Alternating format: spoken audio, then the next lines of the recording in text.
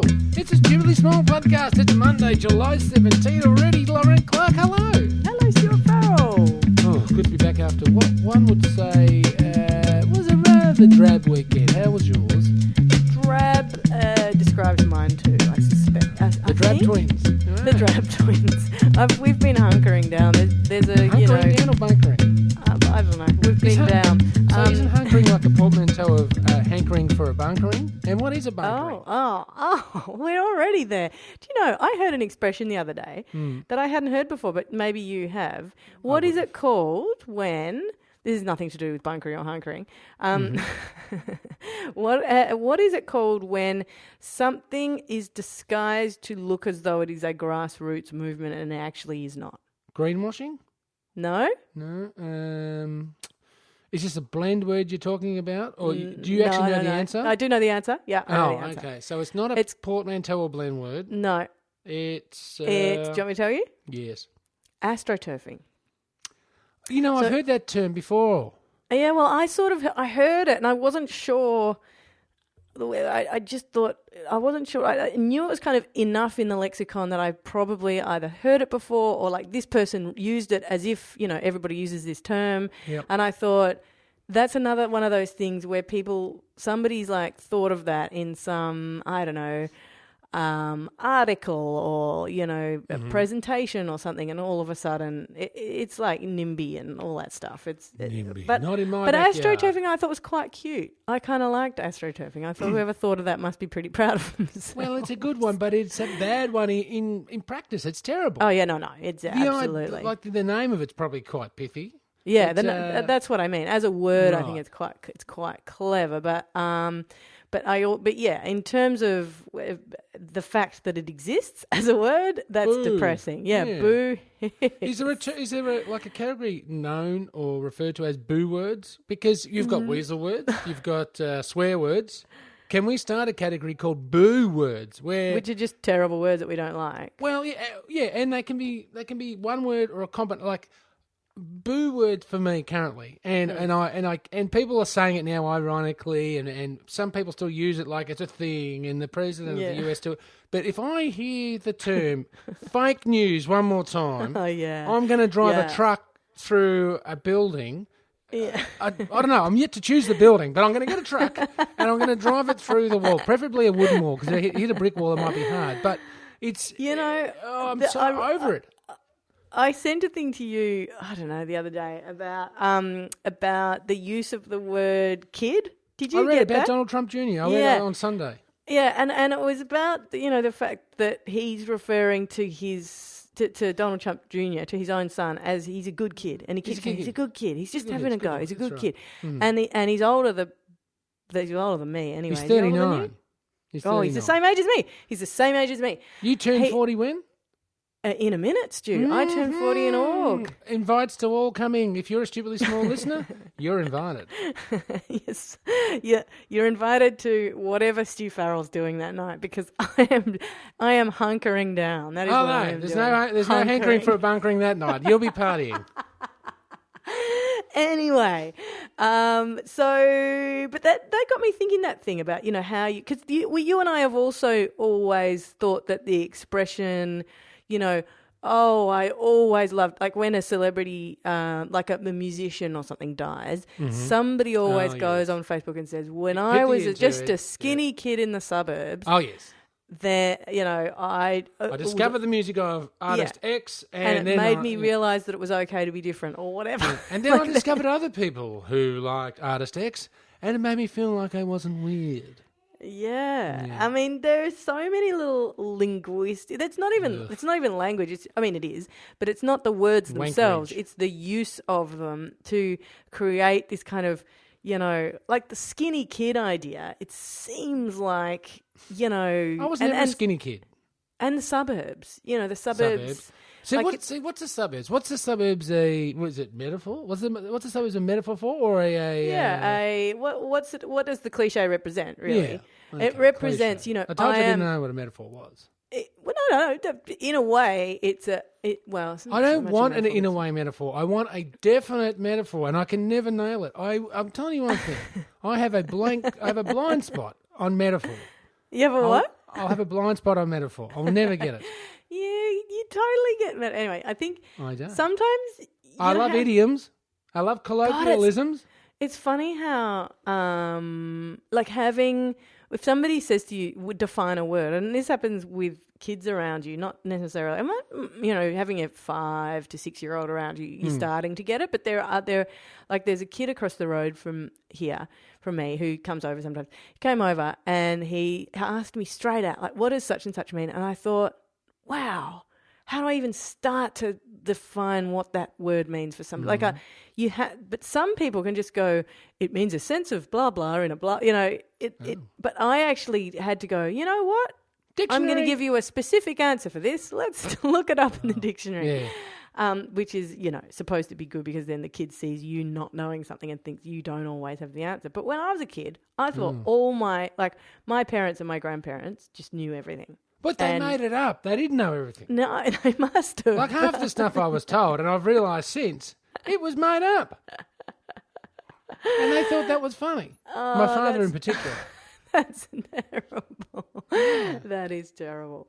Anyway, Stu, we got to be quick today. We're going to do... this is the exciting part of the quick podcast, isn't it? What is it? It is. Well, it is that we're not going to do mailbag. The mailbag is bursting, though. Don't get me wrong. I've had to build an extension on the house here, Lauren, to house the mailbag. It's like I'm feeding this thing constant. It's like the Blob. It's like the what is it in oh my God, I can't remember the musical. Jabba the Hutt? With the dentist in the plant. Come on. Little Shop of Horrors. Yeah, thank you. Whew, you knew a musical reference.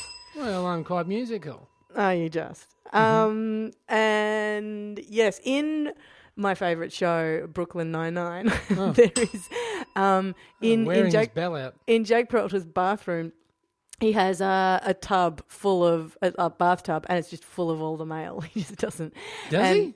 Yeah. What series? Because I'm like about series 3/4 one, of the way through series 1. You'll get there soon. I think you're a few episodes away. Very hit and miss. Now, we're not allowed to talk about TV. We got some very bad feedback about us talking about One TV. person. Well, doesn't they matter. didn't like us. One person ruineth the TV subjectiveth. Well, you've just ruined it then. The language. Anywho, so Mailbag Monday is what? We're just cactus? No. This is the beauty of tomorrow's podcast, Lauren Clark, and this is how bad the Monday podcast is, because we're already previewing Tuesdays. But we are going to provide a totally, can we need something that starts with T for Tuesday, a totally bumper Mailbag Tuesday. A teetering Tuesday mailbag. I don't know. No, it needs to be... What about totally Mailbag Tuesday? All right, totally Mailbag Tuesday doesn't quite have the same ring to it. Someone else will think of something. Then teetering. Teetering Mailbag Tuesday, where we only open the most suspenseful letters. You do. Whenever you're trying to mock me, all you do is put on a slightly butler voice. Like a British voice. Yes, you do. You're very clipped. Yeah, I am not clipped. You are not. That is deeply unfair. Deeply? Oh, no. You're the love child of Prue and Trude. And that's just a very small reference for local consumers of this podcast. Now, Lozzie... I'm glad they were lovers, though. Yes? Well, they could have been. Because what happens is with people like Prue and Trude is that they're male partners. Oh, no. Oh, God. No. I'm busy. Because they go off and work, right? And overseas, and they're never present. They're never present in the marriage. So Prue and Trude end up drinking Chardonnay together and becoming close. Do you know what I started to do the other day that I felt so weird about, but I was so interested in it? Was I subscribe to or whatever, I follow, am friends with whatever, Slate, the magazine, online. Or not online, on Facebook, right? Yep. And so, a thing comes up, it'll be some article or whatever, and some of them are terrible and some of them are great. Sometimes Slate does really, lame stuff, and you wonder if it's the same magazine that does the stuff that you like. What are you doing? Anyway. Hit and miss, that's cool. True. I could have shortened that, sorry. Yeah. Anyway, and I said, I said to myself, I will click on this, but I shouldn't be. And I felt just wrong. It's like clickbait, right? But you know what it was? It was, they have an advice segment. And it's called, her name is something like Trudy, which is why your Prue and Trude thing True. and she Oh, maybe it's not. I don't know. Anyway, Prudence. Ask Prudence, it's called. Well, listen, Dear Prudence. Who did that song? Dear Prudence. Please don't ever sing. It was like that, though. It might have been Susie and the Banshees. I can't. No, it wasn't Susie and the Banshees. Who did Dear Prudence, dear listener? Anyway, yeah, they'll tell us. Anyway, and I went to this. Prudence. But it was so intriguing, Stuart Farrell. And it made me wonder if they were like made up, because who in this day and age would. Like penthouse letters. Like that. It just had that feel to it. And then I realised this is exactly the kind of thing. Yes. It would totally like that. It was like this one woman, she wrote in because she was divorcing her husband. She was breaking up with him, and he stepped outside the front of the house and got hit by a truck. And they live on the... no more, Wallsy, end of game over. But the reason they were splitting up was he had... Who was driving the truck, her lover? No, but... I shouldn't lie. It's not funny. Anyway, but then I just kind of, it's almost like this whole thing is written, because you remember there were some in like the 30s and stuff, and there were columns in the newspapers, and they were all made up. Mm-hmm. It feels like it could be that, and it's just the human gossip thing that makes you want to be like kind of a fly on the wall.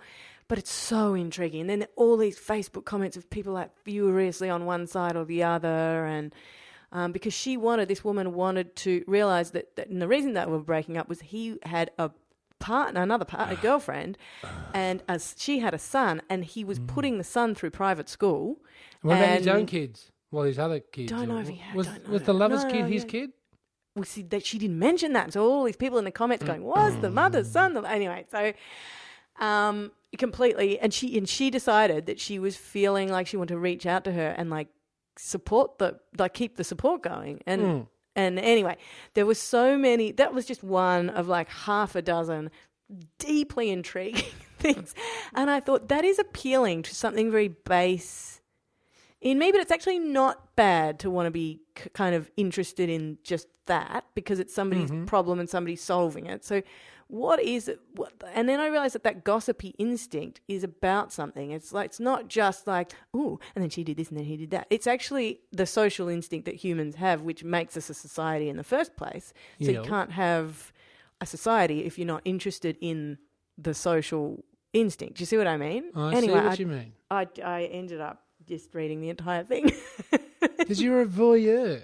But anyway, I totally am. You are, and we've known that from the start. Now, Lauren Clark, before we go, even though we've bumped Mailbag Monday to Tuesday's top-notch, whatever the hell it's called. We've promoted it. That'll be good. I'm really looking forward to it. It's going to be a ripper. But there's one segment we can't bump, and I've got a very quick one for you today. Oh, God, I'd forgotten. I had actually forgotten this. Oh. Here it is, Lauren Clark. Here is today's edition of... Boo words. Today's boo words. We didn't even examine boo words. Here is today's edition of, or this Monday's edition of, Monday Money Matters. Now, Lauren Clark, this is the everyman's guide to effectively saving a little bit of money for Chrissy or that special gift, or perhaps even a holiday. You just said Chrissy, yep. Well, Chrissy, that's a slang term for Christmas. Now, so what we're doing here on Monday Money Matters is everyday finance. We're not talking about shares and where you should invest, but little things you can do just to get ahead and get yourself those little tidbits that you like in life. Now, I've got you, Lauren Clark, a little one that can say... You don't hear that at a nightclub very often. Save you $2,438.80 per year. Yes. And it's a simple one. Now, every week. Yes. This mightn't apply to everyone, so it's this sort of specific Monday Money Matters material. But every week there comes a point in your week where you're driving your car, or you're walking, or you're on a train, depending on your situation.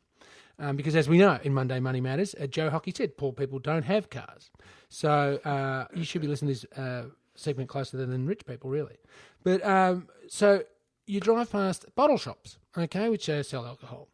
And a lot of the time... I thought we were being quick. I thought we are. Sorry, yes. Alcohol consumption is 99% mental, as they say. So what happens is, what you must do from here on in once a week is to not drive through the bottle shop and buy 1 bottle of Johnny Walker Red on special and 2 bottles of light beer stubbies. They come in at, if the Johnny Walker's on special at around $37.80 mark. That purchase will cost you about $46-ish. If you do that 52 times, that's once a week, a year. If you don't do that, you're going to save yourself $2,438.80, and that, my friends, is a return flight for 2 people to Los Angeles. That is this week's Monday May Matters. Don't stop in for the whiskey and light beer. I should be a billionaire. Kids, do what I do. You spend yours on leather jackets and tracksuit pants. We all know that. Now, Lauren Clark, how does the Barefoot Investor get in contact with us to find out where we get our genius ideas from? You can find us at Stupidly Big. Go to stupidlybig.com, Stupidly Big on Facebook, Instagram, iTunes, and that's where you can give us a rating and a review. We definitely appreciate the ones that have been coming in. Thank you very, very much. You're excellent human beings. Do get in touch online. We've had a few people getting in touch with Tingies and Small Injustices, in fact, and a few other one things. Tomorrow. So, we've got, I think we've got double segment tomorrow, so it might be all just segments. segments. Tuesday. Yeah, all right. We're like the mandarine of podcasting. It's gorgeous. I love mandarine. All right, Stu Farrell, you're an excellent human being.